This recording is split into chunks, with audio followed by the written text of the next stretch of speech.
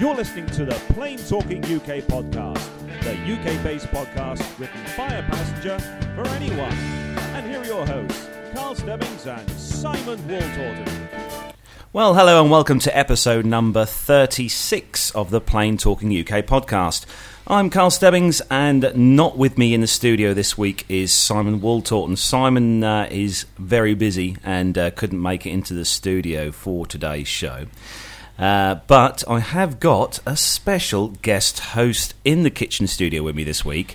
And he's a guy who early this year sent us a report from the Waddington Air Show, which we played on one of our previous episodes in July time. So we'd like to welcome onto the podcast in the studio, Matt Smith. Hello. How are you, Matt? Oh, living the dream as always. Oh, good, good. So Matt's agreed very graciously to come in with me on the show this week. And short notice, I stressed last night. Yes, he's short notice. Sorry about that, Mr. Smith.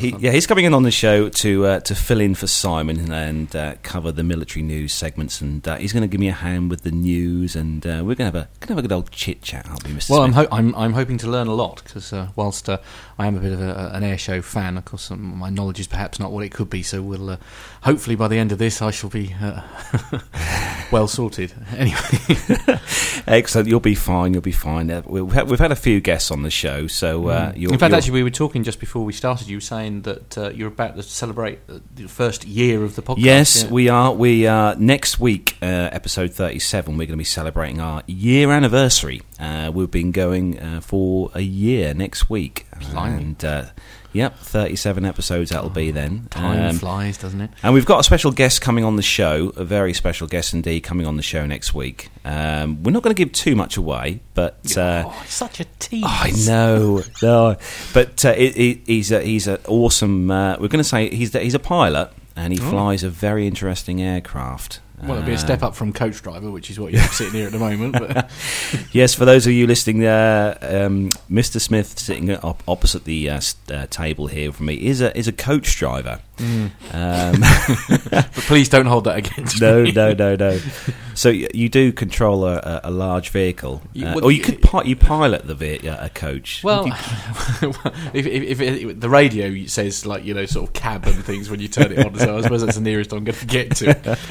I don't quite have. Unfortunately, I have a boring old steering wheel and not sort of joysticks and things, which I think would be an unusual approach, I suppose. But we thoroughly enjoyed your review of the Waddington Air Show earlier this year. Good. Yeah, did you enjoy the show? Oh, I mean, as I say, I love air shows and stuff anyway. And one of the advantages about the day job is, I spend so much time at Duxford and things like that. In fact, actually, I went not that long ago to the Imperial War Museum in London. And I've never been so disappointed in my entire life. Yeah, I remember you saying about that. What was disappointing about that? Well, it was. When I went, I used to go quite a lot. As I say, it's part of the job and things, and you've got to find something. You're parked up in London for 9 hours, so you've got to find something to do. And I sort of thought, right, I haven't been for a long time. And myself and one of my colleagues, Mick, we went in and had a wander around, really nice. And you sort of walk, if you remember the old museum, it was great. It got sort of militaria hanging from the ceilings, loads of sort of old vehicles. It got a real sort of military museum feel about it. Went, I think it was about August time. And so it was horrific. You sort of walk in and you've got these pointless stairs. So you walk in, all the space that was there, you walk in, it was big and open and airy. Absolutely nothing like that. And it's basically all been taken away for the sake of 2 coffee shops and a gift shop. I mean, it's just, it's really not, and it's lost this sort of air. I mean, at the top where you've got all the war medals and things, the top floor is still unchanged and that, but it's just completely lost that feel about it. And to be honest with you, that will be my last visit. Seriously, if you want to go and look at militaria and things, forget the one in London and just go a little bit further down the M11 and go and have a look at the Duxford, because it's a much more. If that's what you've gone for, if you want to go for obviously they had a brilliant. To be fair, they had a brilliant World War One exhibit as part of the main thing as you went in, and that was exquisite. It was brilliantly done, but it was an awful long way to go just for that, really. So was there any aviation related stuff at the museum at all at London? Oh yeah. I mean, you still got a couple. I mean, there is still a Spitfire hanging from the roof and things. But as I say, when you walked in, that was the first thing that hit you, and it was more the road transport that I really liked. You know, because I'm a bit of a geek for large 4-wheeled or 6-wheeled vehicles in this case, and for all that to be gone, and whether it's because it is now obviously Duxford and the Imperial War Museum in London are one and the same, whether it's just that they've got more space over at sort of Cambridgey sort of Duxford area and things, I don't know, but I think it's the wrong decision, frankly, you know, to lose, you know, such key parts of the actual, you know, what I think is important as far as museums and stuff are concerned, to lose from our capital, you know. But fortunately, it's not far down the M11 to go to Duxford. So if you are thinking about doing it, I wouldn't waste your time. I'd head straight down there. Yes, exactly. Well, I've been there a few times this year now. We covered a few air shows there this year at Duxford. Yeah. Had some really good times there. You were lucky with the weather last time. Oh, yeah. We've been lucky. Actually, we've been really lucky all this year with the air shows we've attended, that we've had great weather for all the air shows. Wow. And a half-decent British summer. I know. Really? British summer weather. Well, whatever. As we record this episode today, it's the 31st of October. It's Halloween. Ooh. And hold on. Should we put an echo on that? Here we go. Oh. That's scary. Oh, anyway, God, yes. back to normal programming. Back to the real world, yes.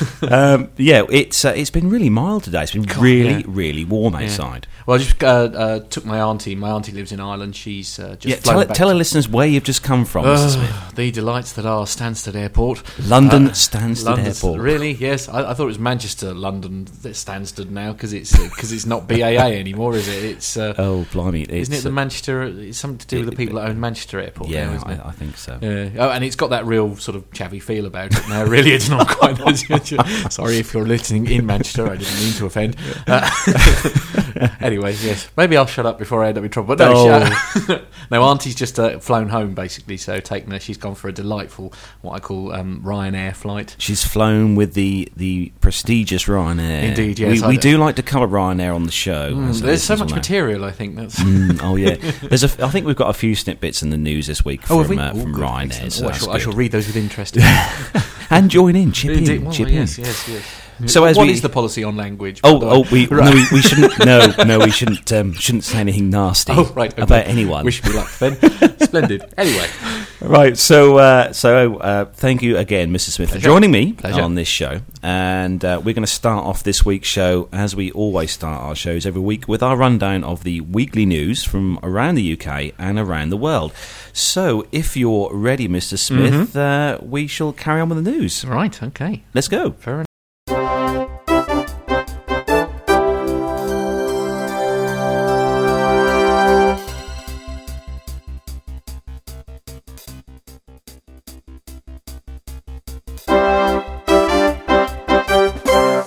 So, kicking off this week's news, then, we've got a story from the Travel Weekly site. And this one is Gatwick revealing the top October half-term destinations.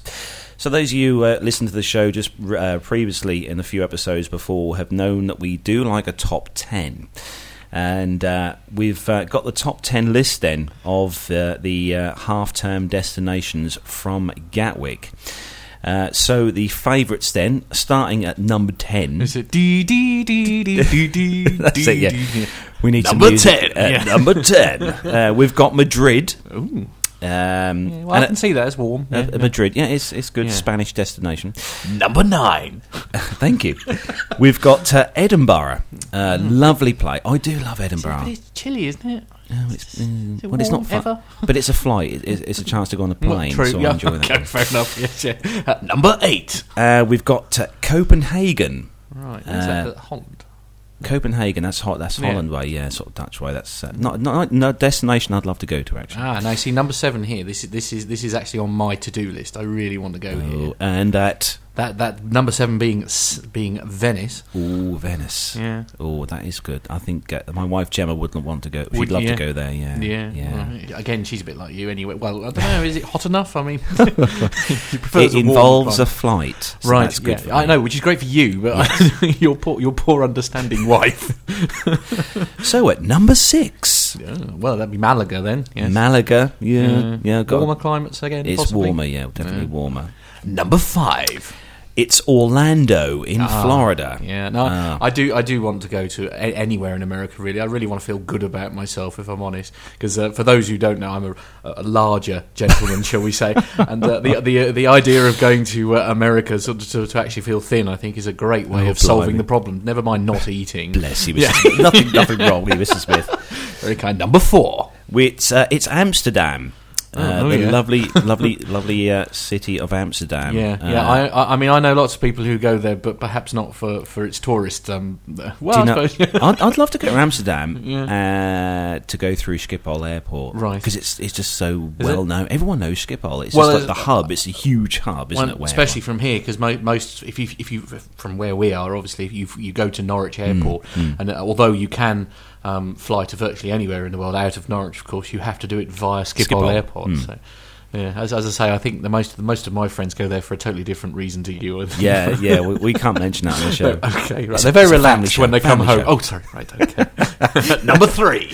So at number 3, then, it's Tenerife, a place where I've been before. I love Tenerife. Yeah. Awesome place. Plus, it's nearly a 4-hour flight from here, so more airtime. More airtime, I know. Dear. Yes. So at number 2, well, that would be one of my favourite places then. Well, this is Dublin actually, but as I say, Auntie's actually flying into Derry today, so it's. I do like Dublin. And then, of course, finally, number 1. Number 1, then, of the top 10 list of destinations, then, from Gatwick, is Barcelona. See, I was surprised by that. I wouldn't have thought. I wouldn't have put Bath. No, it's I don't know. Popular. A lot of people I know love Barcelona. I was thinking, I'd have thought like Canaries or somewhere like so any of the Canary Islands and that. You'd have thought, especially like half term, because a lot of people are going for the heat, and of course the Canaries are still quite warm, aren't they, this time of year? But Barcelona, the only other thing with Barcelona is, Mr. Smith, that you need to take 10 mortgages out before you go there. Do you? Splendid. Yes. Right. Okay. And 6 credit cards. It's rather expensive. Is it? Right. Yes. Well, that's marvellous. Good news. Good news. So moving swiftly on then to our next news story, which is going to take an hour to boot up now because the joys of the rural here we living. go. It's another one from the Travel Weekly site, and WOW Air are announcing. Say what? Wow Air. I've not heard of that one. No, actually, that's quite a new airline. Right. They've announced £99 transatlantic flights, but with a catch. So new transatlantic flights from less than £100 one way are due to take off from Gatwick next summer. Wow. But there's a catch. Passengers must change aircraft in Reykjavik in Iceland. Right. The £99 flights are being offered from last week. They started offering on Thursday by Icelandic low-cost carrier WOW Air. The airline, established in 2011 by Icelandic entrepreneur Skúli Mogensen, well done, aims to link flights from Gatwick to new services from Boston and Washington, D.C. Really? Flights from Reykjavik to Boston are due to start on March the 27th, followed by Washington on June the 4th, with the Gatwick link commencing in April. Both services involve an hour to change aircraft in Iceland. Morgensen claims the airline will offer the cheapest connection between Europe and North America in a move that challenges direct transatlantic budget flights from Gatwick offered by Norwegian. The Boston connecting flights will run 5 times a week and those to Washington 4 times a week. WOW Air currently flies daily between Gatwick and Reykjavik with twice daily flights on Sundays, Mondays and Thursdays. And for us geeks interested in what aircraft they'll be using, WOW Air are going to use the A320, the Airbus A320, on the leg from Gatwick to Reykjavik. And then on the long-range flight, they'll be using the Airbus A321 extended range for the flights to the US. So the £99 lead-in fare is available for travel from the UK on Mondays and Tuesdays between March the 30th and June the 15th. Morgensen said, "This is just the beginning of our plans to transform low-cost transatlantic flights. Not only are we providing flights to the USA for less than a standard London to Edinburgh train ticket, we're opening the market to a whole new market of travellers who might previously not have been able to afford transatlantic flights." What do you think of that one, Mr. Smith? That's good. Well, yeah. 99 quid to get you to... I mean, do you those get... things. I mean, because they say you have an hour's layover. I mean, I don't suppose you can do a lot in an hour. In That's the Iceland, trouble. no. No. Well, Be a bit chilly. Well, no, I don't think they mean the shop. No. I don't think they fly In the to a freezer local section. bride. Yeah, absolutely. Can't promote shops. Oh, sorry. My apologies. But Yes. Of course, other supermarkets are available. Exactly, yeah. Well, I mean, it sounds fantastic. It almost seems too good to be true. Usually these things are. I mean, do they charge you to use the toilet? Or, I mean, it just... Well, it seems Ryanair so cheap. were talking in talks about starting up a transatlantic service. Wow. And, I mean, if this one comes on next year, which it says here it's going to, at £100 one way... Right, so and £100 to come home? Yeah, Or I is suppose it would be... Or is that the catch, that it's 100? It's 100 quid to get there and 500 quid to get home? Is that the snag?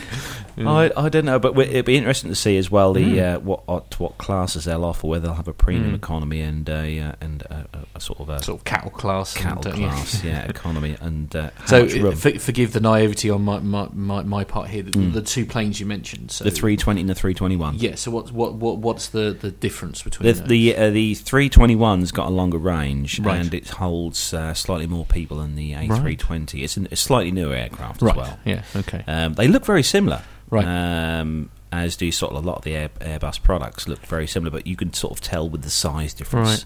They're the same sort of width as such, but the length of the fuselage is slightly longer for the 321. And is that how you think they're doing it? So using the smaller plane to get people to loads Iceland. of people to Ireland, Yeah, essentially Iceland, fill up the plane and then right. So that's good. Well, good luck to them. I mean, I hope it works. Well, so do I. So next piece of news then, which is going to take another hour to load up. Internet slow this You evening. are going to have to invest in proper broadband one of these days. This is fibre. We're on Is fibre it? here. Yeah, I think it's because I loaded these news feeds up earlier before you came. And they're a bit slow. Yes, I was slightly delayed, listeners. I'm so sorry. So next piece of news then. My favourite company. So this is Ryanair. God bless them. Could launch a holiday brand within 5 years. So I presume this is in rival to sort of people like Thompson and things like that. So the chief marketing officer, Kenny Jacobs, said in an interview with TTG that it would be a logical move for the no-frills carrier, which already sells hotels and car hire, in a bid to capture more of the leisure market. If it becomes Ryanair's... put my teeth in, sorry, it's a little out of practice. If it becomes Ryanair holidays at a point in time, it is a logical way for the brand to go. He said, "We do a version of it already. We can certainly do better than we do. The way customers are responding to the new improved Ryanair." Oh yeah, it's new improved. Is it? Where? Their website. It's been new and improved. Oh, thank goodness for that. Yes, I think it could well be the will go. Dear, oh dear. Never mind. However, Jacobs insisted that any such venture would not necessarily be an imminent move. I can see us launching this in the next 5 years. People will say you have not been able to do that with the old Ryanair. We'll always be a low cost. We'll always be a low cost airline, but we are a travel business. We are starting to open our eyes to that opportunity. The news follows a change in Ryanair's position within the trade after the famously anti-agent airline announced it was returning to be sold on GDS. What's GDS? I don't know. It's some sort of business thing. Oh, is it? Yeah. Oh, okay. On the GDS earlier this year, following 10 years of shunning travel agents. Yeah, they don't like them. Ryanair never used to like travel Well, that's agents. because they have to pay them money. That's why. Joint owner of Essex brand Gallivant Travel, Celia Lemos, said the change in stance was already paying off. "I used to dread calling Ryanair if we needed to make a flight change to a booking. I even used to pretend I wasn't a travel agent," she said, "but I noticed a real change in their manner this year. I had to call them recently to change the name on a booking. I thought it would be exorbitant like it used to be, but they just changed it for the charges the £10 administration fee, and they're much more open to it now. However, Others in the trade, including the first agency to ever sell Ryanair flights, remained more sceptical about the no-frills carrier's attitude and its holiday brand plans. I mean, seriously, what sort of holidays are they going to do? Well, I think what this is. I know they do a range of hotels. They do so hotels and car hire. Yeah, I think what they're going to do, they're going to try and do like a bit like Travel Republic do. Another great website, Travel Republic. Right. And try and do a whole combined package. Right. Okay. So a bit like can, Thompson and so you can get your hotel, your flights, your car hire, and everything in one click. Really? Yeah, I think this is what Ryanair are going to do with this. So that'll be interesting to see what happens there, because there is a lot of competition on the online realms. Right. For holiday. It just sounds like another excuse to. Sort of charge you more money for your incoming baggage. Frankly, that always seems to be overweight when you come home. I don't know why that is. Sorry, Ryanair. Right, there's just other. That's right. That's right. We available, and I'd recommend you use them.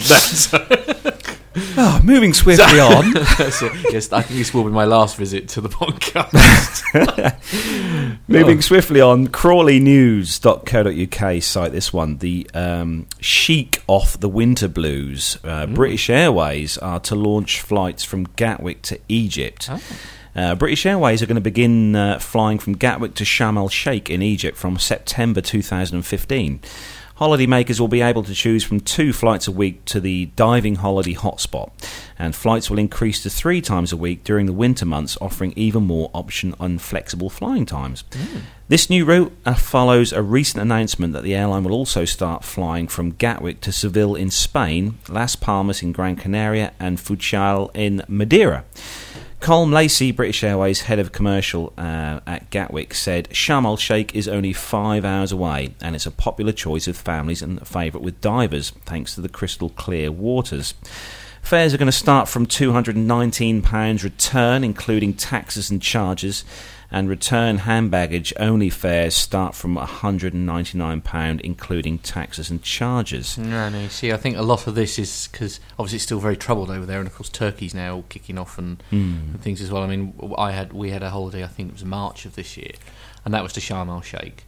And I must admit, because again, one of the things on the bucket list was that I wanted to go and see the pyramids. I know you can look at them online and things. Yeah. And basically, all the hotel sort of travel agents and things were saying, no, you mustn't do that because otherwise you'll get shot at and things like that. I mean, it was. Having said that, we didn't feel. I mean, it was weird because every time we went into the hotel, you got security all around you, and every time the bus pulled up, there'd be a man going around checking underneath it with mirrors and things like that. But strangely, that didn't actually sort of put you off, really. So, I mean, as I say, if you don't mind that sort of thing, once you actually, because it's Sharm el-Sheikh, I think it's such an important part of their tourist industry that is the airport nice? No, okay. It's horrible. Okay. It is absolutely horrific. It is. We won't talk about the toilets because you said it was a family show, obviously. But it was, and the other weird thing in the airport was they wouldn't accept their own currency. Which was very strange, and certainly in the hotel rooms and things, at the hotels they were accepting sterling over their own Egyptian pound, and in the airport it was dollars. If you didn't have dollars, they weren't interested. You couldn't make card payments or anything. So, I mean, I know the economy's in trouble apparently, but yes, not good. Not good. Right. So, next news story. This is BBC News. Bedfordshire, Herts and Bucks. This is British Airways Boeing 737 lands at Cranfield University.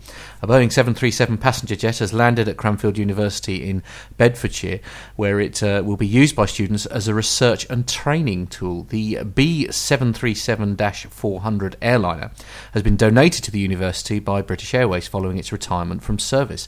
Professor Phil John from the School of Aerospace Transport and Manufacturing said that the plane would provide a highly significant resource, unique in European academia, and further enhances our capabilities and industrial scale facilities at the university. British Airways Captain Mark Schlavmaker. Well done. Thank you. One of the pilots flying the aircraft to Cranfield said that with more modern and efficient aircraft coming into our fleet, it's great that we have the opportunity to donate to this retired 737 for research and training purposes. No, I saw this one earlier on in the week. I thought it's brilliant. I think it's really nice of BA to because I mean these aircraft, even though they are old, are not cheap. No. And as it says, don't Ryanair normally build them? Sorry, actually, they did used to have these many years ago. They? The 400 series, Yeah. yeah. But I mean, this aircraft, even it is an old 400 series, next gen 737. But it's good of BA to donate that aircraft to them. Yeah. It's what is the retail value of it? I mean, like just. Even though it's now coming out of service. Oh, do you know? I don't know. You'd have to look at that one on the googly search thing. Right. But okay. you'll have to look at that one. Find that one up for us. We'll come back. We'll come back to that. Yes, but that's. I wish BA would donate an aircraft to me. Yeah. Although I don't think the wife would like that too much. She would not. In the rural community to which you live in, parking it somewhere may be more of a challenge. There aren't many hangars around here. No, I don't think the local flying school where I'm learning to fly at the moment would be able to. Actually, you wouldn't be able to land that aircraft there. No. I mean, they could barely land them at sort of Derry Airport because the runway's so short. You stand no chance at Beccles Airfield. That I do know. No. So moving swiftly on then to our next news story. This one is on the Travel Weekly site, and it's about Qantas.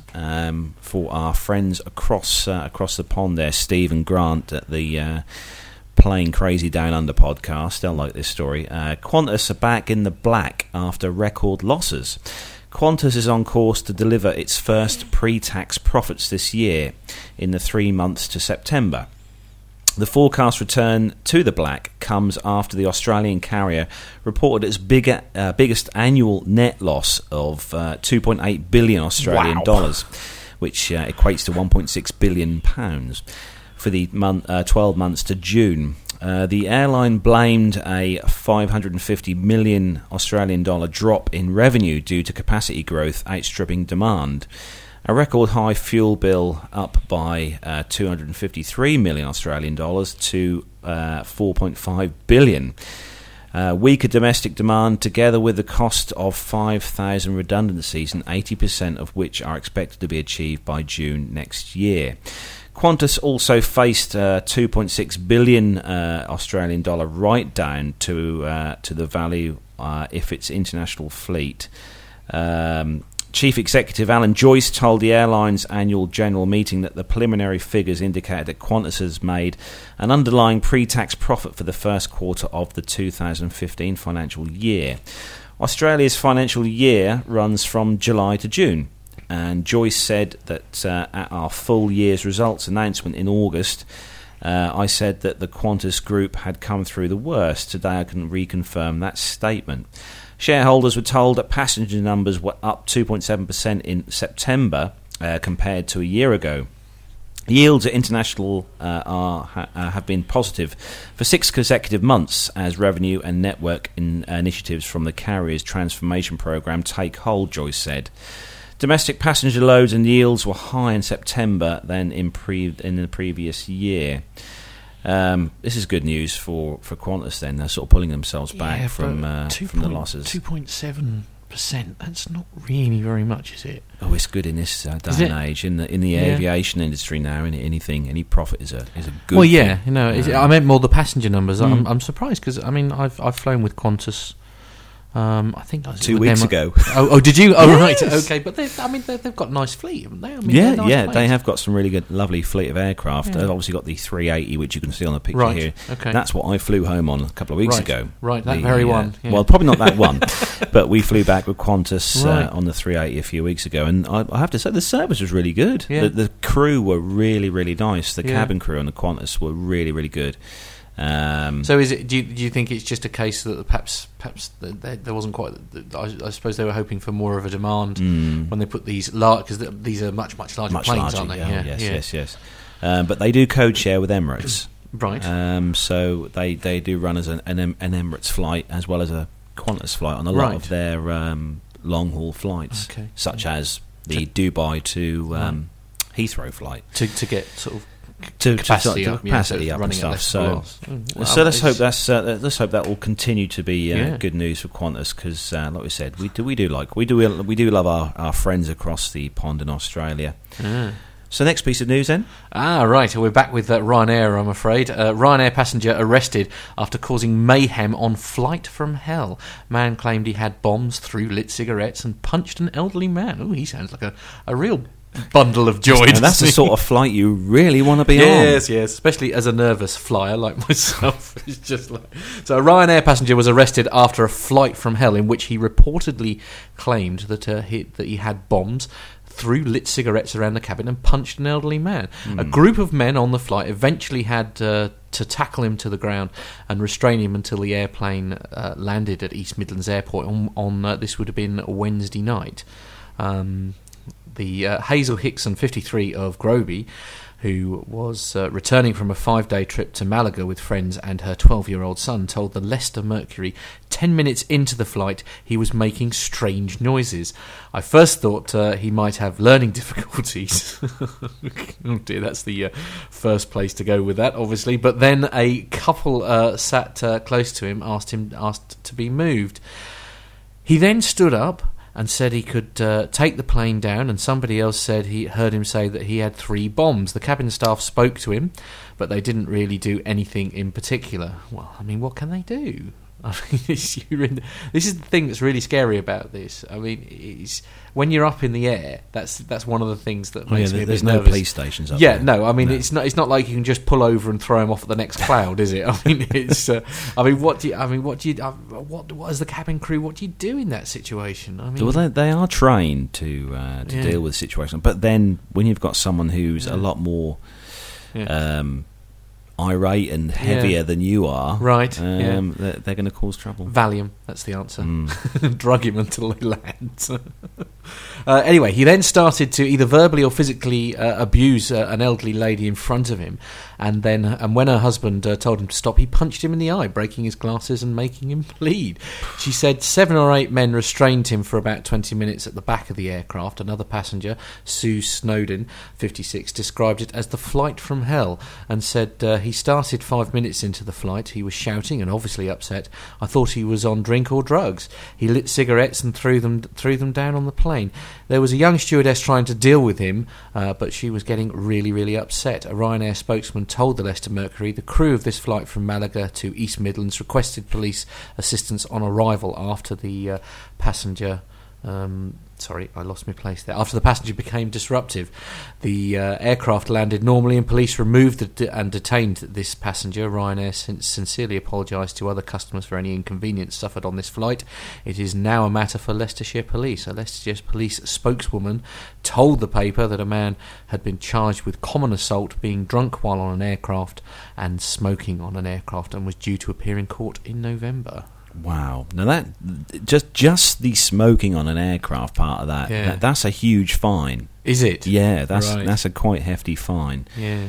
I mean, that's not including all the other stuff. Being drunk on an aircraft. I mean, there's going to be something, and then there's obviously the assault part of that. I mean, this guy is not going to. He's not going to have a good Christmas this year. No. Let's hope not. Frankly, no. I mean, I think it's.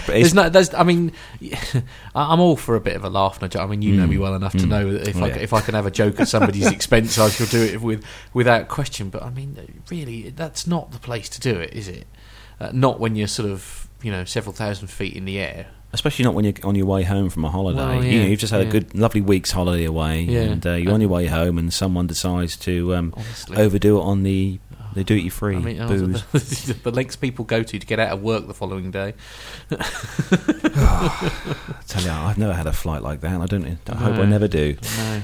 Travel Daily India cite this one then, and this is regarding an aircraft that we talked about in a few previous episodes of the show. Virgin Atlantic are to fly the Dreamliner to India. Officials reveal that the new Boeing 787-9 will operate to Delhi in 2015. Virgin Atlantic is planning to deploy its brand new 787-9 to flights to India from next year.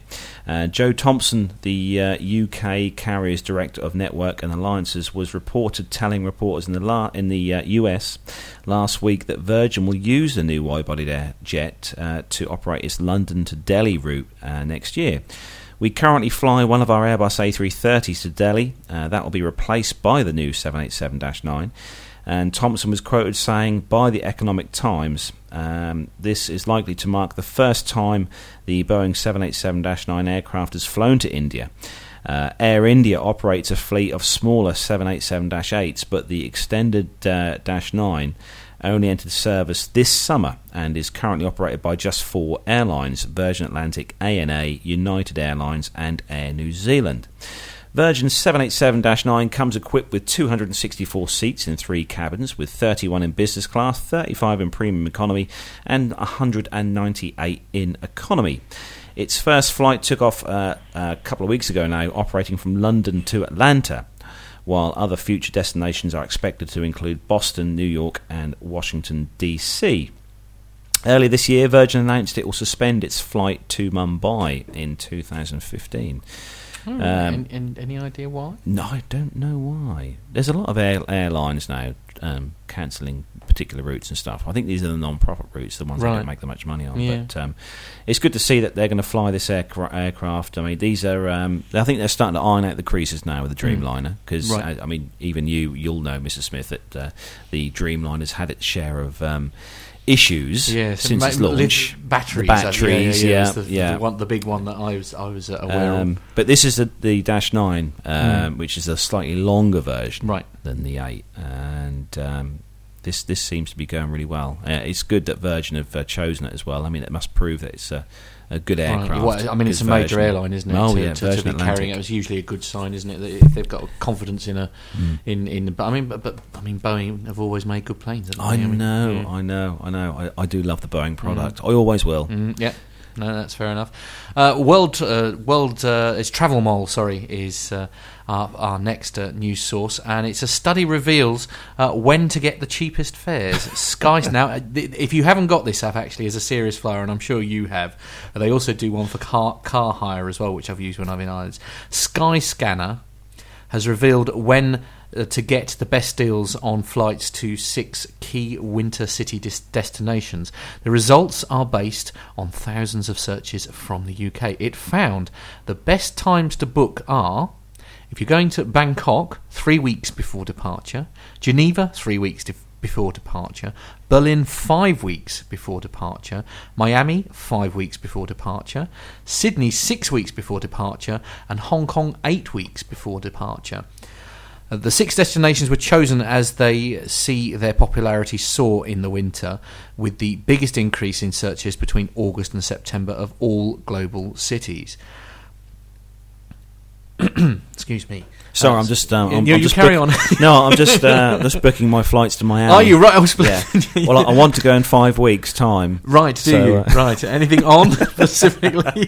Skyscanner's Mary Porter said that without a doubt, this is the most commonly asked question we get, as everyone wants to increase their chances of getting a bargain. The analysis comes after a Skyscanner study at the start of this year revealed that in general, the best time to book for the best chance of cheapest fares is 5 weeks before travel. However, the study also highlighted that it depends on the destination. Wow. I'll tell you, the destinations they've chosen on here are quite sort of far out destinations. Yeah. Apart from Berlin, obviously, and Geneva, but the other ones are not destinations you'd kind of say, well, I'll go there next week. Yeah, well, I mean, Sydney and Hong Kong. I mean, it's just. Hong Kong is usually where you stop before you go to Sydney, isn't it? So they're beyond long haul. But if the system works, as I say, I've used the app myself. I have it on my phone. I've got the app, but I've never used it. Have you not? Oh no, it's really good. It's really good. Yeah. Unfortunately, whenever I pick my phone up, I'm always looking at the Plane Finder app, following aircraft. All right, before I get arrested for being anti-Ryanair, you better take the next story, I think. Okay. So next story then is on the Herald Scotland site, and Ryanair has opened a Glasgow airport base. The low-cost airline has opened its 3rd Scottish base at Glasgow Airport. Ryanair will offer 7 new routes for winter, including 3 times daily services to Dublin and London Stansted. It will also offer 7 new routes for summer to Warsaw, Wrocław and Bydgoszcz in Poland. Probably hash that one up.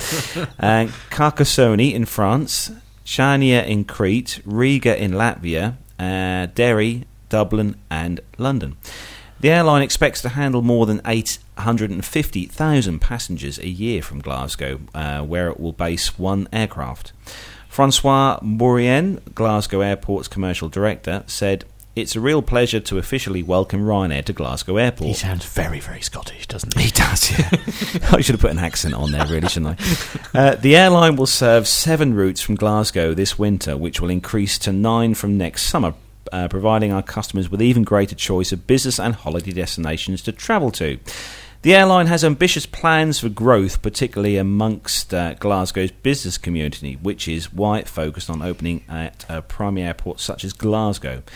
We are already seeing strong demand for Ryanair services amongst our customers and are committed to working with the airline to continue to enhance our route offering and deliver services based on demand. We look forward to working closely with the team at Ryanair to ensure it enjoys success and growth at Glasgow Airport. Ryanair said its presence at Glasgow Airport will help support 850 on-site jobs.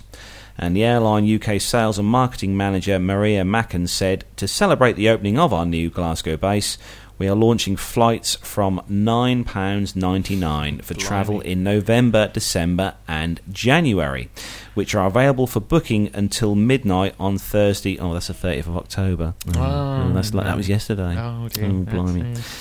Since these low prices will be snapped up quickly, they urged passengers to book quick. Now, I'd imagine at that price they were fairly snapped up fast. I'm running them down, and I'm really not being fair, to be honest, because however you dress it up, they are basically a bus, aren't they? They're a Airbus. I know that, but it's. I mean, the last time I went to Ireland, I say, because we go there quite often to visit Auntie, and I think it was for something like £47 return. Yeah. I mean, however you dress it up, I mean, as long as the thing don't crash, really. I mean, you're sort of, you're onto a winner, really, aren't you? So, how do you rate your Ryanair experience then? Because, like you said, you've flown with them quite a few times now. I mean, with the exception of usually a very good experience, if I'm brutally honest. I had a couple of problems with rude cabin staff. Okay. And they were.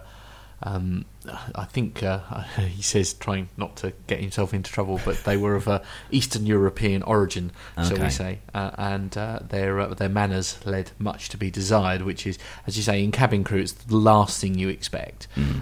But I mean, with regard to the actual flight, I mean, it does exactly what it says on the tin. It was a Boeing at the end of the day. It was, yes. It was at the 737-800. Yes.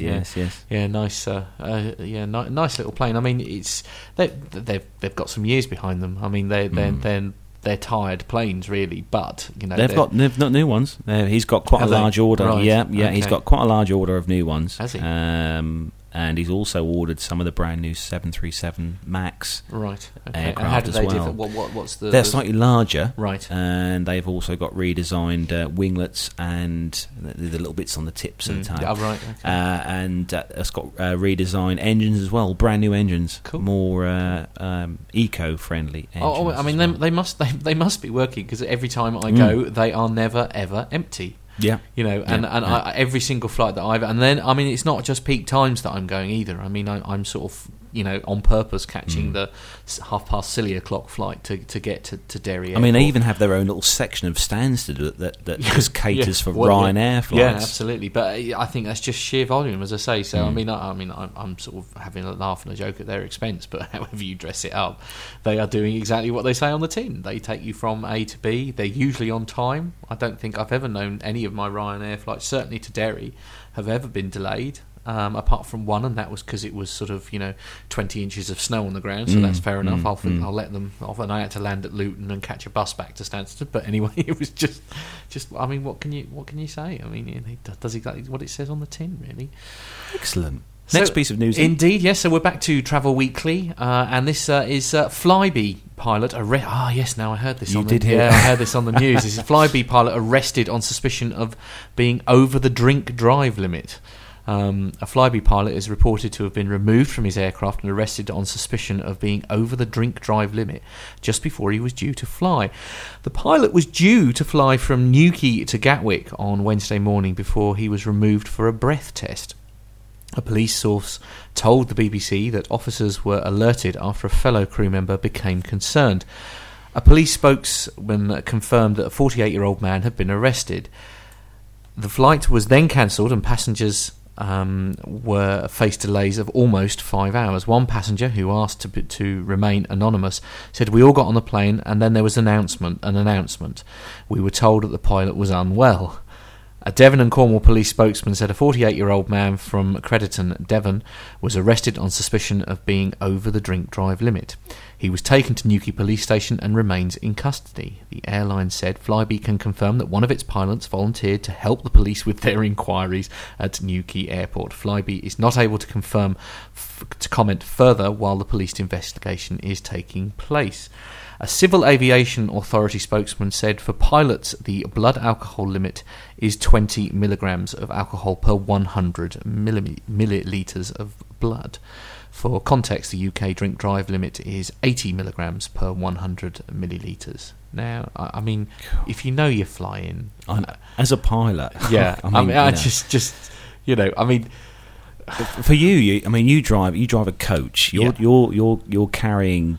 Yeah, let's be honest, the most precious cargo in the land. Let's be honest, you're carrying other people's children. Yes, and however you dress that up, you know, so it's other people's loved ones. And I mean, well, anybody who knows me will know. I mean, I'm probably going overboard, but if I know that I'm working, say, tomorrow, I won't touch a drop of alcohol for 2 days beforehand because I wouldn't be able to live with myself knowing that. If I had, you know, if there was even a slim chance of me being over the limit and something happened, I'd never be able to live with myself. You know, and I mean, when you think this thing can't even crash into a barrier. Do you know what I mean? It's up in the air. I mean, I suppose there's less to hit up there, but and you've got autopilot. I suppose. Well, yes, I know, but so it's only the landing and the taking off, but.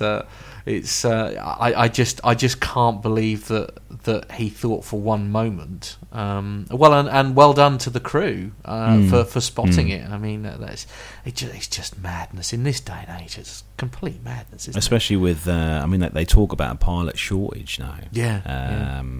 Because they're coming to the stage now where a lot of airlines are losing pilots due to retirement. Right. Yeah.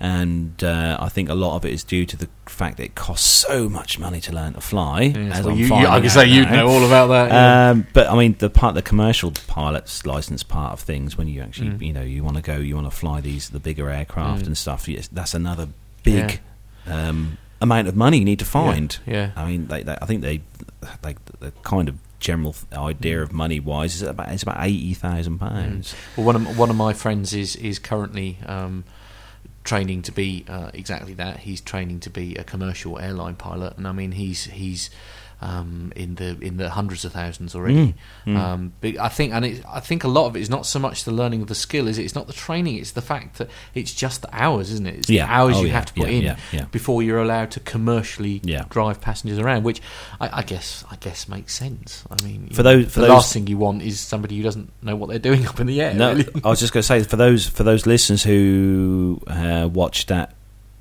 series that was on TV not so long back, the World's Scariest Landings, I think it was called.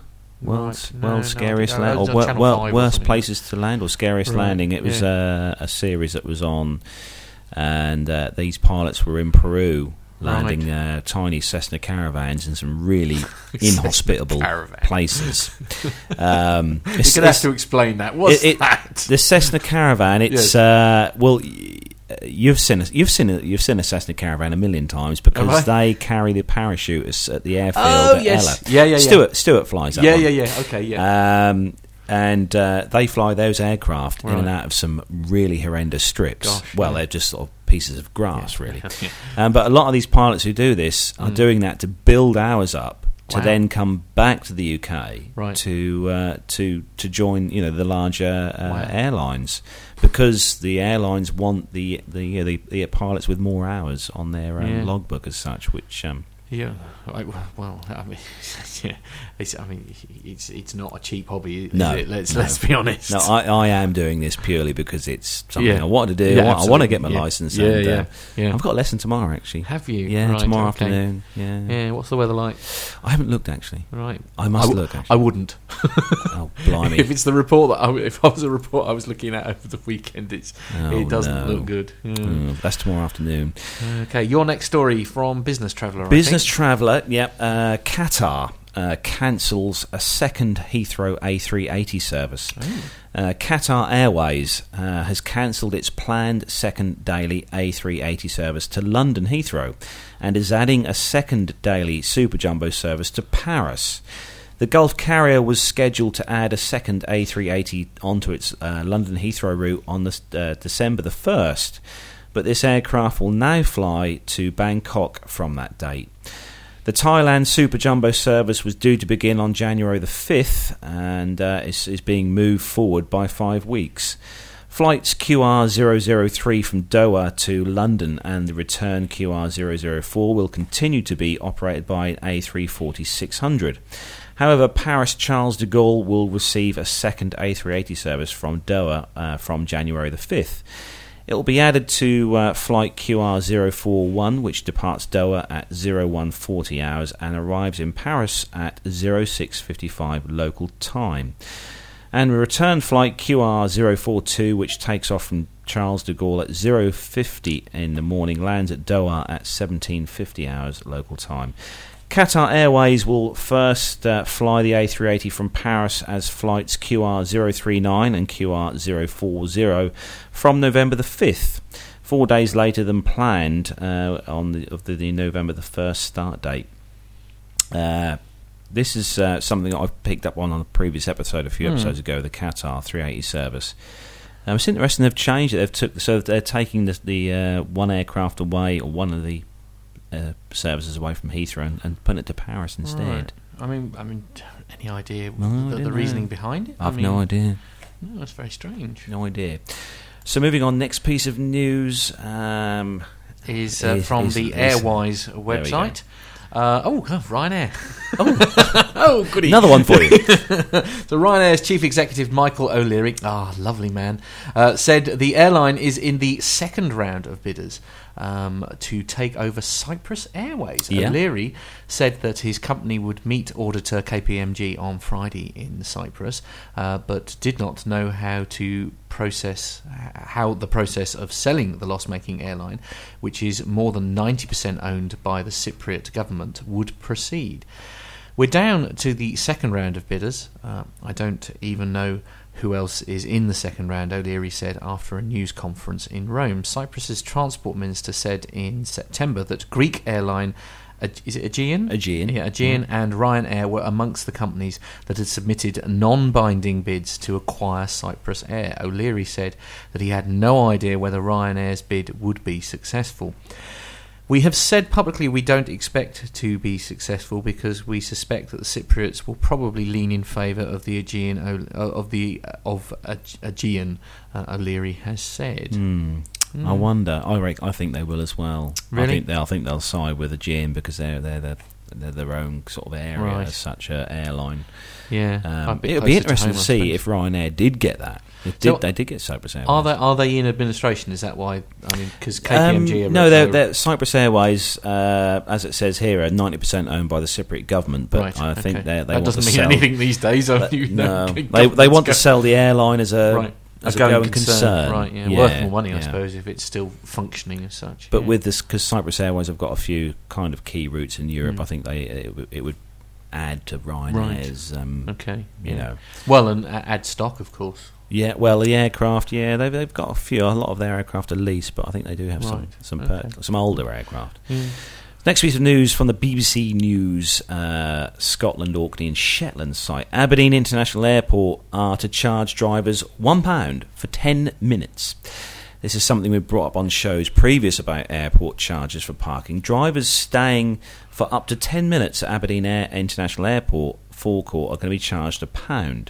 The forecourt is currently marked off as a drop-off only, and the airport said that the new charge is being implemented in an attempt to tackle congestion and safety concerns. Drivers wanting to stay for more than 10 minutes will be advised to stay in the short stay car park, to use that instead.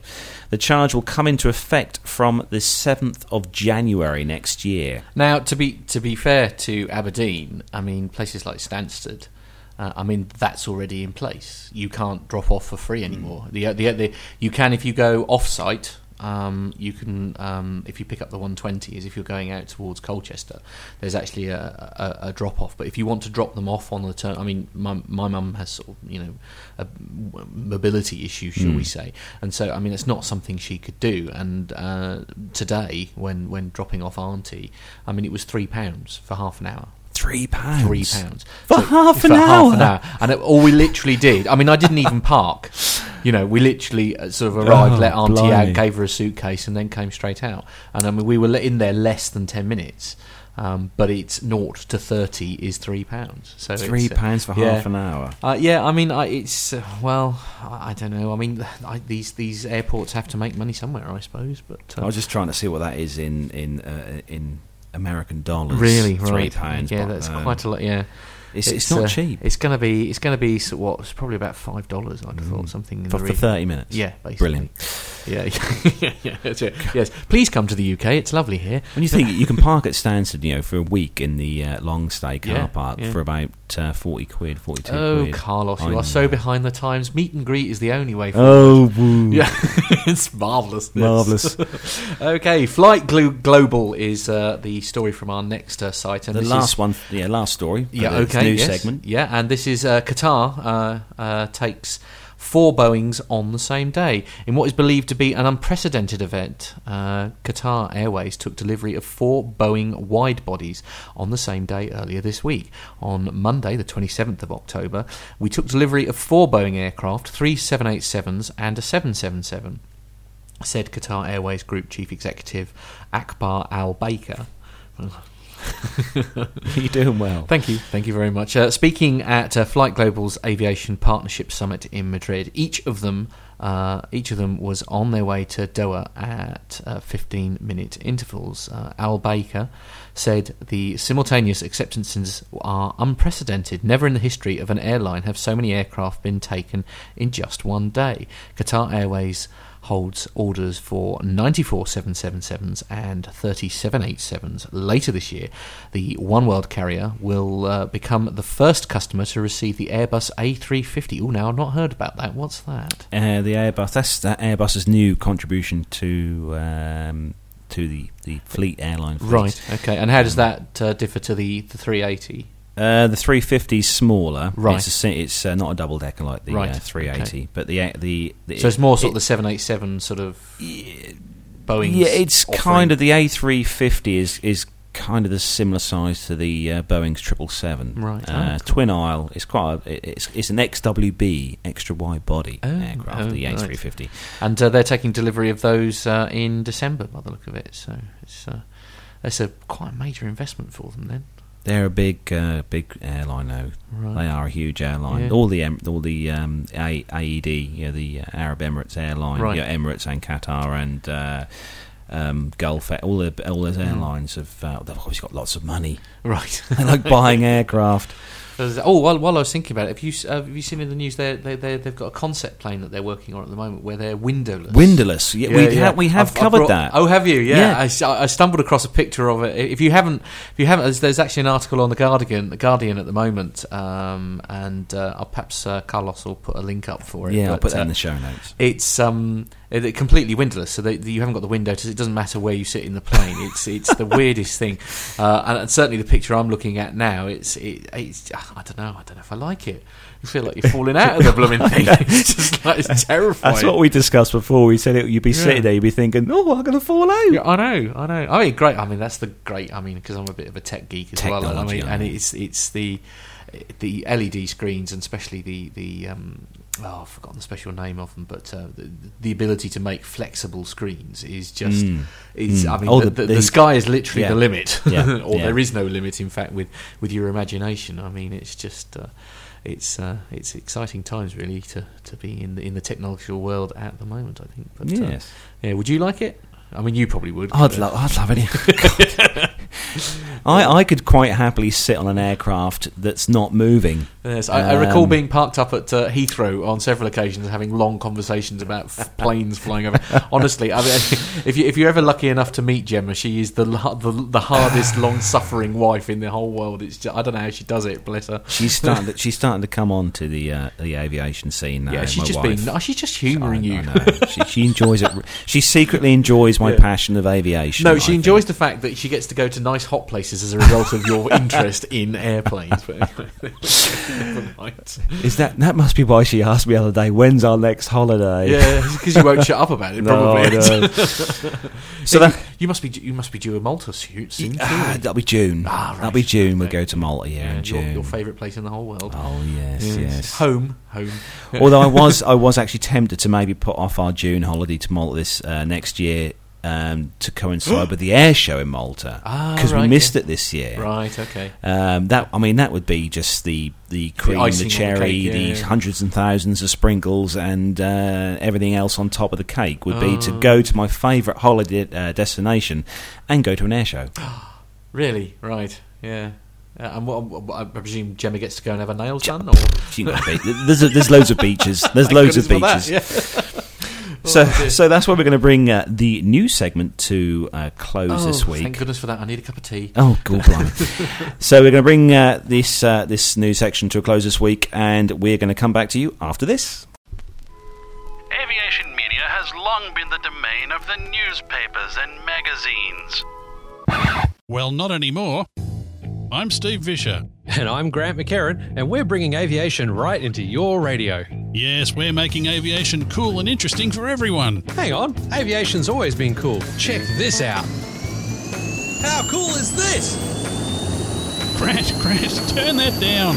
Here at Plane Crazy Down Under, we've got pilots, engineers, air traffic controllers, industry leaders, even politicians dropping by to talk to us about the amazing world of aviation right here in Australia and occasionally in New Zealand as well. Wow, that's cooler than I thought, mate. Find us at planecrazydownunder.com, on iTunes, or lurking about on other people's podcasts just like this one. We've got crazy accents and lots of great aviation content. And we promise not to talk about the cricket. No, never. Not the cricket. Quack, quack, quack, quack. What is cricket anyhow? Something we win a lot.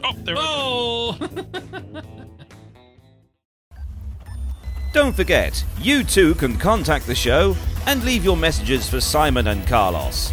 Contact them via their website at www.planetalkinguk.com or email them at planetalkinguk@hotmail.com. Send them your messages. They really want to hear from you.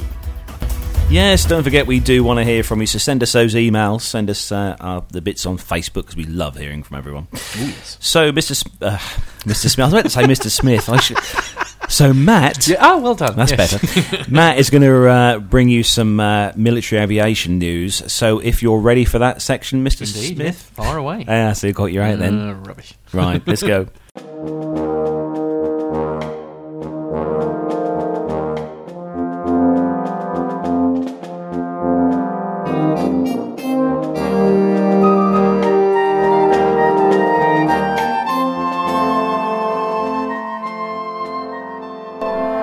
So with his military aviation news then, I'm going to hand you over to Mr. Matt Smith.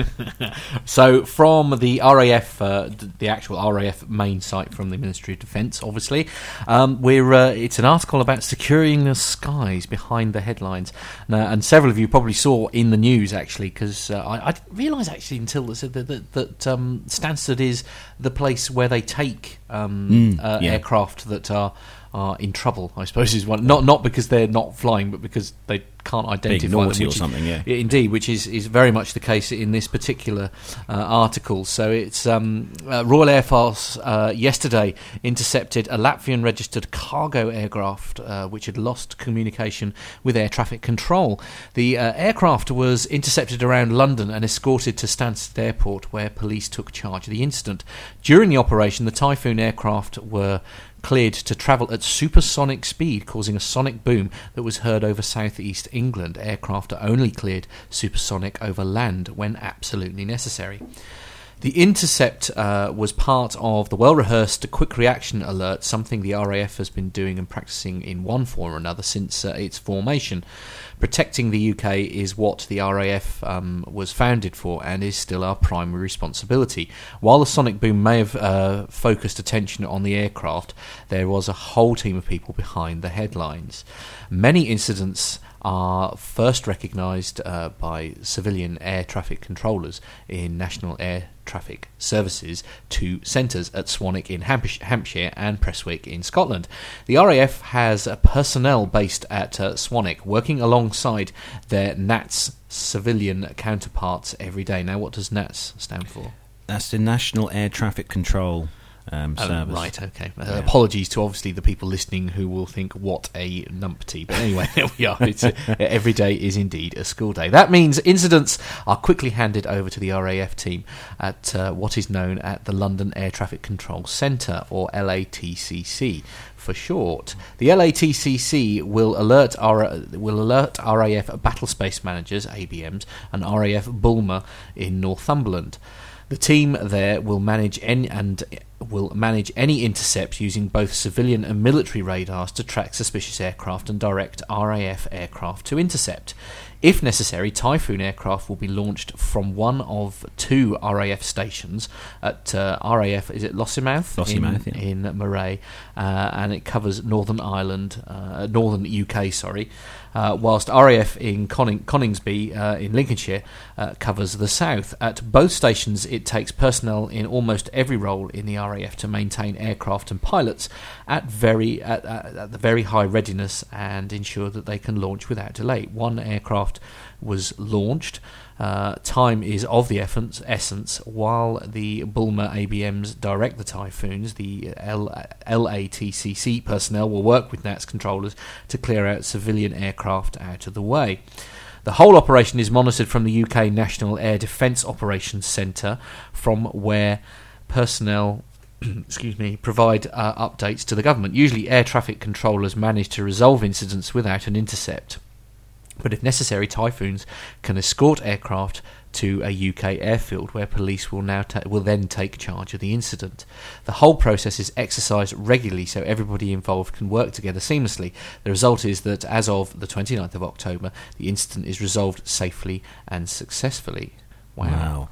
Yeah, we followed this on the news, especially the sonic booms, because someone had posted a video on social media of a kind of CCTV camera at their house, and it recorded sound and you heard the boom boom as the obviously the aircraft were. I remember this was showing my age now, but when Concorde was still flying, and I remember it because it was one of the few planes that was actually capable of doing it. And it was doing a test flight for some reason. I think it was one of the French ones.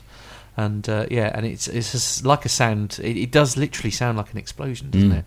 But the aircraft that they intercepted was an Antonov AN-26, which is a Russian-built aircraft produced in the USSR between 1969 and 1985. Right. It's a twin-engined turboprop turbojet aircraft, and cruises a speed of 440 kilometres an hour. And has a range of 2,500 kilometres. I was looking the news article up. Actually, there's still no reason given as to why they lost control with air traffic control. And radio issues, it's happening all the time. Oh, is it? Yeah. But the primary users of these aircraft, apart from the cargo company who in this particular story, are the Russian Air Force and the Vietnamese Air Force as well. Right. Use these. Oh wow. And they first flew on May 1969, so quite an old aircraft. Yeah. But as we talk about on this show all the time, these Russian-built aircraft, they are built like tanks. Yeah. Well, you've only got you go in the car world. I know Ladas that are still going. I mean, they're just.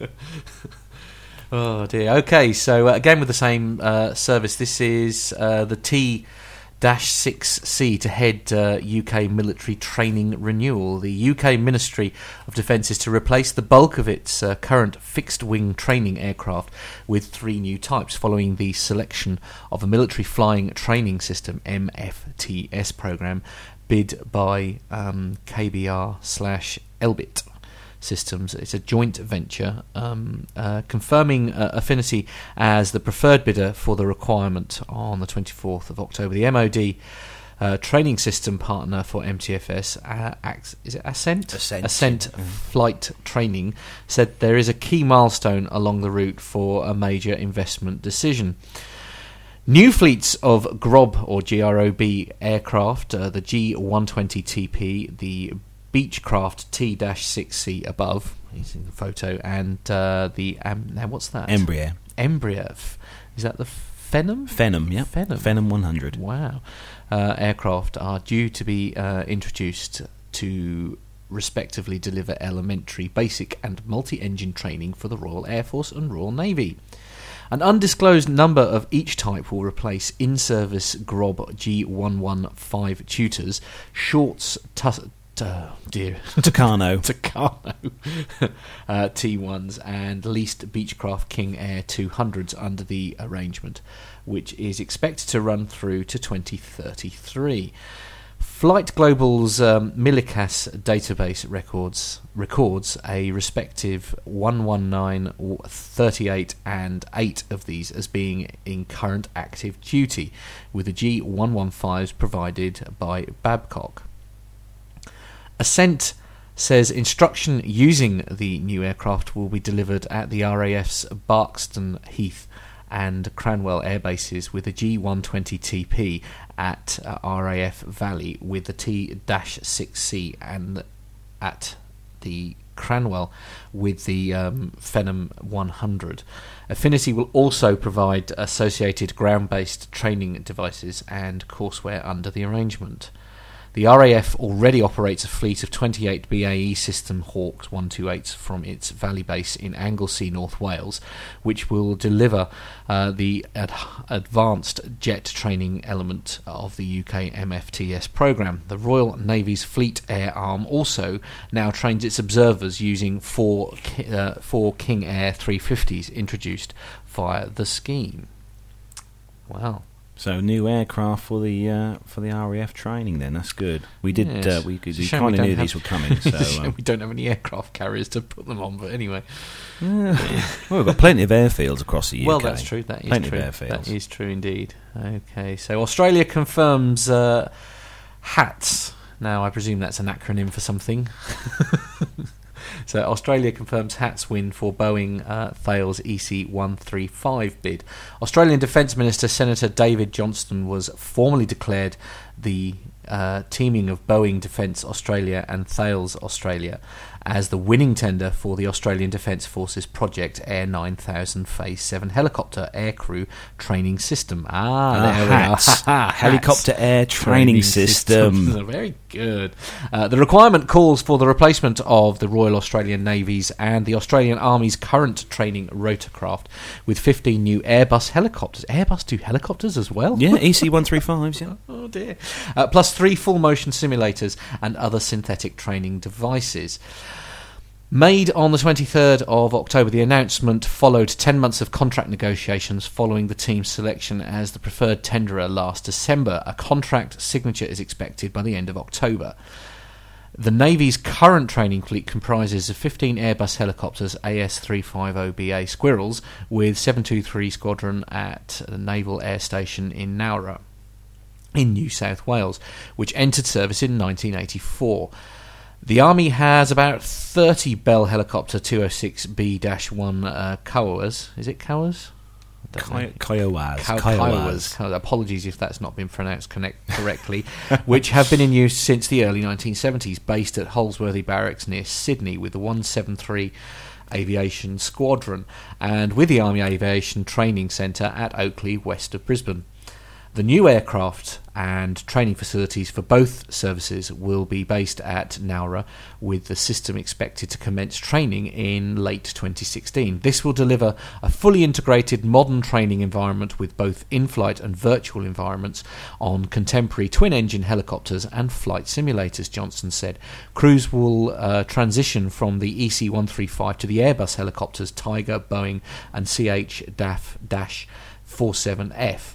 Lockheed Martin Sikorsky, wow, MH-60R and the NH Industries MRH-990, he notes. The Boeing Thales team for HATS which was selected ahead of a direct bid by the Australian Aerospace, now part of the Airbus Group Australia Pacific, with the EC-135 and a teaming of Raytheon, That's it.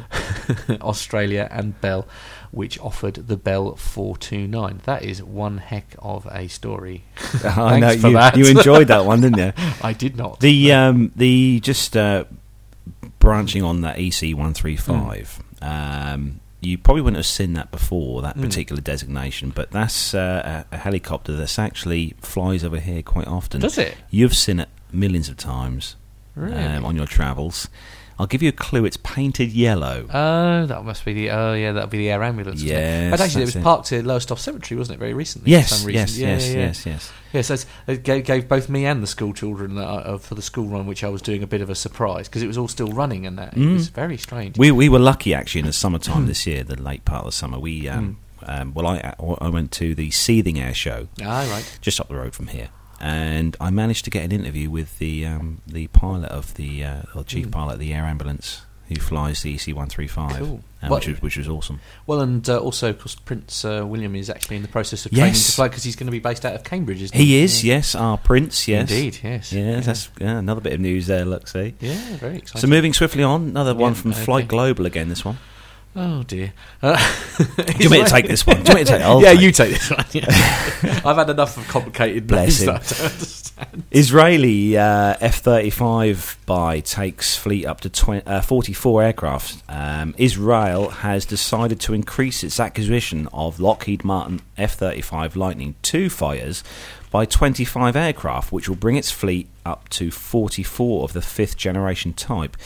The country's second contract, which is not yet finalised, was approved in principle when Israeli Defence Minister Moshe Yaalon recently met with his US counterpart, Defence Secretary Chuck Hagel, in Washington, D.C. Israel has already purchased 19 of the aircraft at a cost of $2.75 billion. The first two F-35Ss are due to arrive in Israel by early 2017, and the rest should be delivered by 2018. The Israeli Air Force plans to base the aircraft at Nevatim Air Base in the southern region of the country. The F-35's wings will be built in Israel by Israeli Aerospace Industries, and Lieutenant General Christopher Bogdan, the Pentagon's F-35 program chief, plans to visit Israel next week for the official inauguration of the wing production line. Israel will begin delivery, or IAI will begin delivery of the F-35 wings to Lockheed Martin in mid-2015. The decade-long contract for F-35 wing production is part of Lockheed's plan to share manufacturing cost and responsibility among its partner nations throughout Israel. Its technology a foreign military sales customer under US law, and the contract is worth up to $2.5 billion. So that's good news then all round. It seems like this is a popular aircraft, the F-35. I've seen the mock-up, haven't seen the real thing yet, but hopefully in the air shows in 2015 we'll hopefully see this aircraft. So another one from Flight Global, Mexican Navy orders 2 more Airbus military C-295 transport aircraft. The Mexican Navy has ordered 2 more of the Airbus's military C-295s to add to its 4-strong fleet of the medium transports. Announced on the 29th of October, the new aircraft will add to the Navy's fleet of Airbus military transport aircraft, which includes 6 CN-235Ss and 2 C-212s, in addition to the C-295s. The Navy will operate the new aircraft on a diverse range of transport missions for military, civil and humanitarian missions, according to a statement from Airbus Defence and Space. The Mexican Air Force operates 6 295s with 4 more on order, all of which are expected to be delivered by mid-2014, according to Flight Global's Ascend Fleet database. 2 CN-235s are also operated by the Federal Police in Mexico, making the nation the largest Airbus defence and space customer in Latin America. In May, Mexico carried out an evaluation of the company's A400M, an aircraft I've seen a lot of times this year. Tactical transport in the country. The Grizzly, as it's known as well, was flown to Mexico City International Airport and carried out a series of demonstrations. Have you seen the 400M? No, I haven't. No, It's, I tell a lie. Yes, no, I'm sure I saw there was one very similar with the double prop. The 400M is a lot larger than the one you're seeing on right, here, okay. the Airbus. And I'll tell you, the 400M is very similar to imagine a very new Hercules. Oh right, oh cool. Yeah. Imagine a new posh Hercules.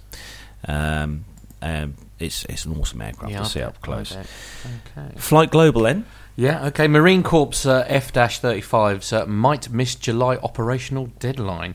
The US Marine Corps still plans on having 10 war-ready Lockheed Martin F-35 Lightning IIs jets by the 1st of July 2015, but the loss of 45 flight testing days may mean that the long emphasised date will slip by days or even possibly weeks in the context of a program that has had a tragic past and has missed developmental milestones by years, overshooting the Marine Corps' initial operating capability IOC deadline by days or weeks is still considered a success, Lieutenant General Christopher Bogdan tells reporters.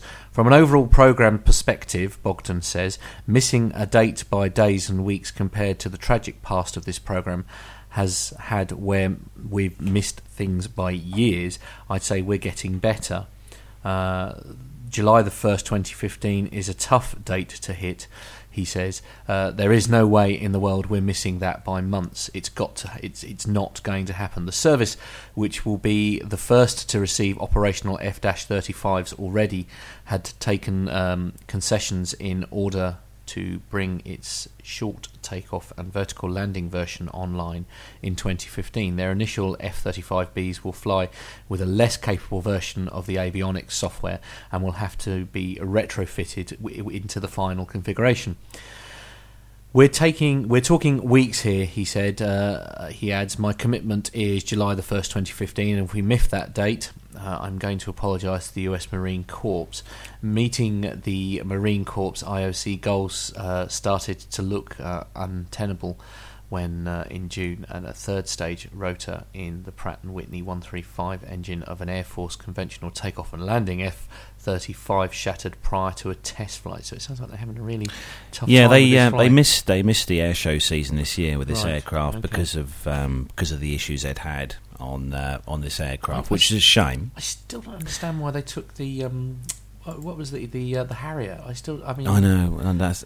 I mean, all they're trying to do is recreate that essentially with this new aircraft. And I know, I mean, same with all right, not military, but it's the same with when they took the Concorde out of service. They didn't have actually anything to replace it with. No, it seems a bit strange why. But I mean, do you know who was at Farnborough this year? No, with their own Harrier. Really? Who used them? The Spanish. Really? Yep. They still use them? The Spanish Air Force use our old Harriers. Oh, I don't blame them. They're quality aircraft, exactly. Absolutely. Okay, so this penultimate story this week is the Royal Air Force. Excuse that, Carlos has just got to go to the door, so I shall carry on in the meantime. Agile, adaptable and capable. This is the first Lightning II combat aircraft. MOD set to order its first production batch of Lightning II combat aircraft. Defence Secretary Michael Fallon today announced that the Military of Defence has reached agreement in principle on an order for the first production batch of 4 Lightning II stealth combat aircraft, which will operate from both the Royal Navy and the new aircraft carriers and RAF land bases. A formal contract is expected to be placed within weeks for the F-35B aircraft, which will form part of the MOD's investment in Lightning IIs over the next 5 years to procure an initial 14 of these multi-role 5th generation aircraft, together with the necessary support arrangements and infrastructure. Today's announcement is a major step forward. The Lightning IIs will equip the Royal Navy and the Royal Air Force with a highly advanced multi-role stealth combat aircraft operating from both our new Queen Elizabeth class carriers and land bases.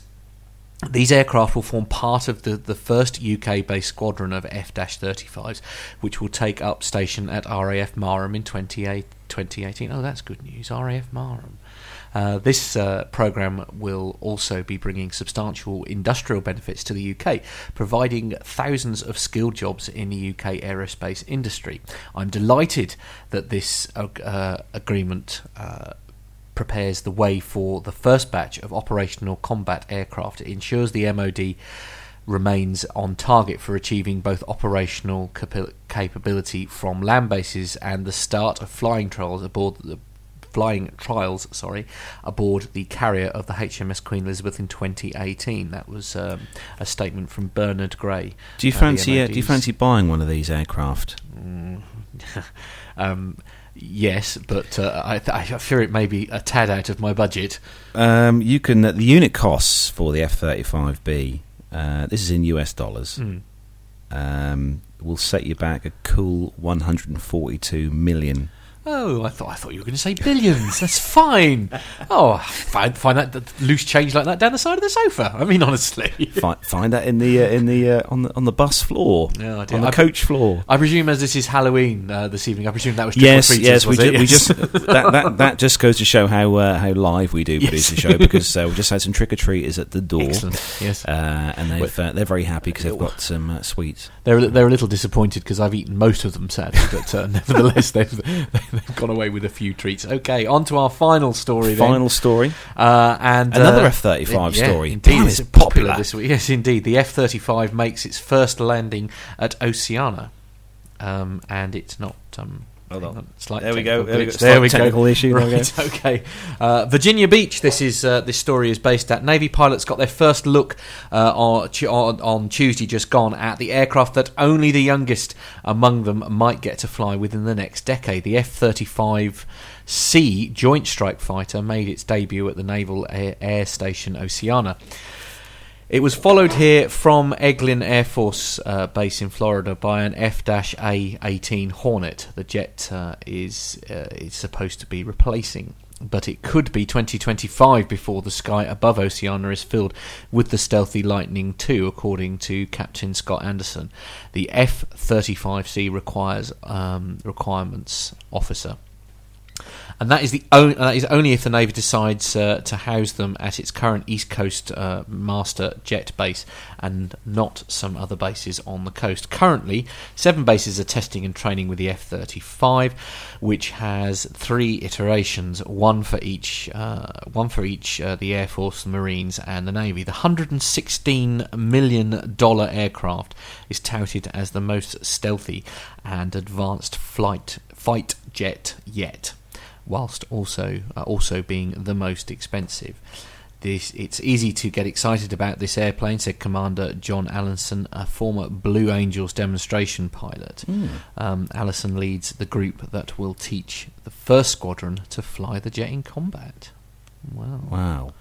I can't wait to see this aircraft. I really can't.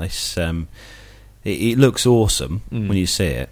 And it's obviously because it's have the prototypes presumably they've flown, yeah. They've produced. I think they've gone into service as well, but they have had a few issues with because it is. I mean, it's like the Dreamliner. You know, it was a completely new concept of aircraft. You know, wow. New everything, and they've just had a few little.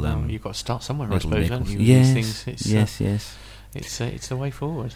So that's where we'll bring the military aviation news section to a close. We've got a little bit of air show news, but this is really for we thought we'd take it from a different angle, just quickly on the end of this show, for the European air show calendar for next year. Just going through and looking at the various air shows around Europe in June 2015. There is a large air show in France, in Paris, and that's on the 15th and the 21st of June. And that's the Salon International de l'Aéronautique et de l'Espace de Beaujeu. Wow! How's that? How's that sound? It's very French sounding. Very French. Yes. There's also another one. There's quite a few in August in 2015. ranging from a Wings and Wheels in Ursel in Belgium. That's on the 8th and 9th of August. And also on the 15th and 16th of August next year, you've got the International Old Timer Fly-In in Schaffen, Belgium, which should be a good one. There's also the Slovak International Airfest in Slovakia on the 29th and 20th of August. So they kind of, in Europe, they kind of seem to run their air show season like we do and have the most air shows during the sort of hotter summer months, which is always sense, isn't it? Makes sense, yes. It's just very sad to see on that calendar no Waddington, of course, because there is no 2015 Waddington Air Show. No, I know it is terrible. That is terrible. Obviously, we've also got to wait another year for Farnborough because that'll be in 2000. Yeah, right. That's in 2016. The good thing is we do have next year, obviously Biggin Hill, hopefully, right. I think will be back on, and also RIAT, the Royal International Air Tattoo. That was awesome. Really good time there we had for the weekend. I mean, do you think a lot of this is because I suppose budgets are so tight with coming out of recessions and things like that, and I don't suppose it's any different for us than it is in Europe or even in the States. I suppose it's a shame though, because I do think that they really should be showing us what we have, if you like, the military has. Well, it's good. It's good advertising, isn't it? Absolutely. The children, the youngsters see the aircraft. Oh, I want to fly that when I get older. That's true. Yeah. You know. But so what have we got in UK wise? What have we got coming up? There we go. Well, Biggin Hill is going to be June the 13th next year. Right. At Biggin Hill, we went there this year, me and Simon. That was brilliant. Really good air show at Biggin Hill. The Cosford Air Show, I think we hopefully should be going to next year. That's on the 14th of June. RAF Cosford in Shropshire. That'll be a good one. And moving on into July, we've got the Royal Naval Auxiliary Service Yelverton International Air Day in Somerset. That's also a good one to go to as well.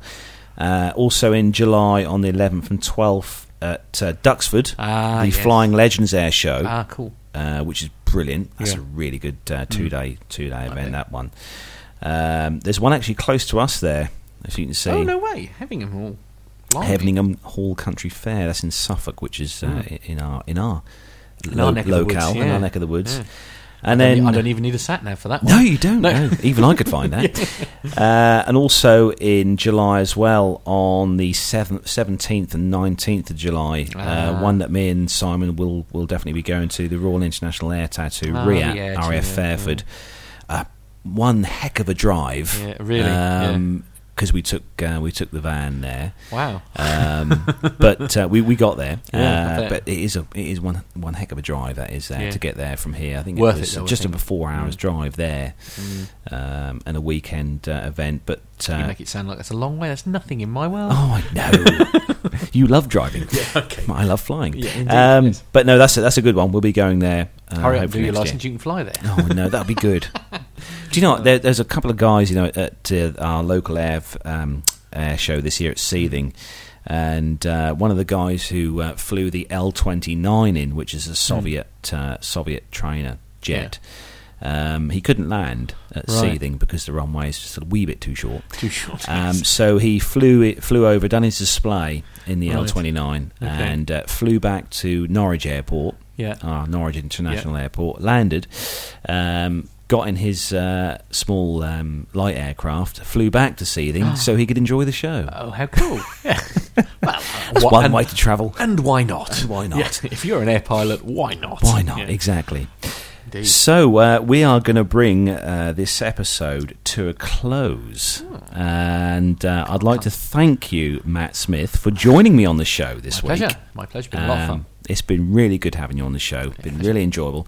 So have you got any holidays planned soon? Well, hopefully going away January. Any flying? Oh yes, of course. Yes. Okay. No, I never really did holidays much, and now I've developed a taste for hotter climates. So yes, I have to confess I am a bit of a nervous flyer, but Once I'm in the air and once I get the other end, I'm fine.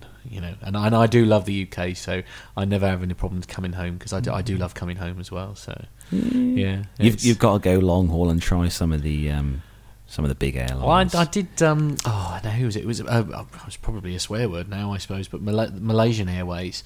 Still a popular airline. Yeah, it is a cracking airline. I went all the way to New Zealand with them from I think it was Heathrow. I flew out of, admittedly a few years ago, but that was one heck of a flight. I mean, they fed. I've never been fed so much. It was amazing. I know. Emirates are the same. Really? Oh, yeah. The food is awesome. Yes, I mean, sort of like hiccups aside, which I think in most cases have had nothing to do with poor Malaysian Airways. I mean, it's a cracking airline. They are a lot of these. Those airlines like Malaysian, Singapore, and Thai. Yeah.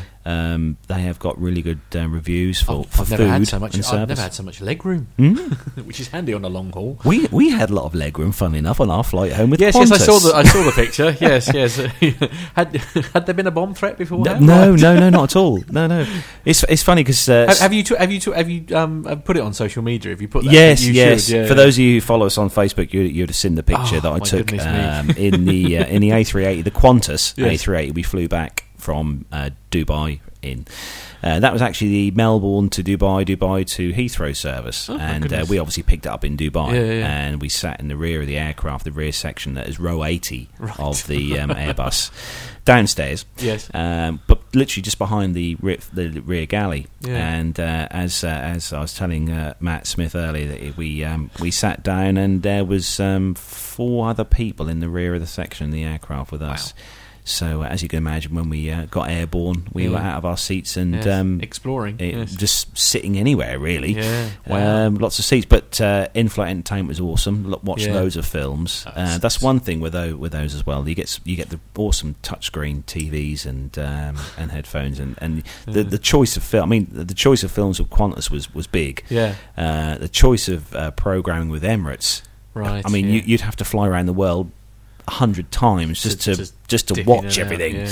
It's crazy. But I discovered a fantastic program called House as a result of that flight to thing. Anybody who's seen that will know what I'm talking about. But of course, on a long whole flight where I had, what was it? The first leg I think was 10 hours, and the second leg was 13 hours or something silly. I had plenty of time to sort of get into Hugh Laurie's performance of absolutely, exactly. It's cracking.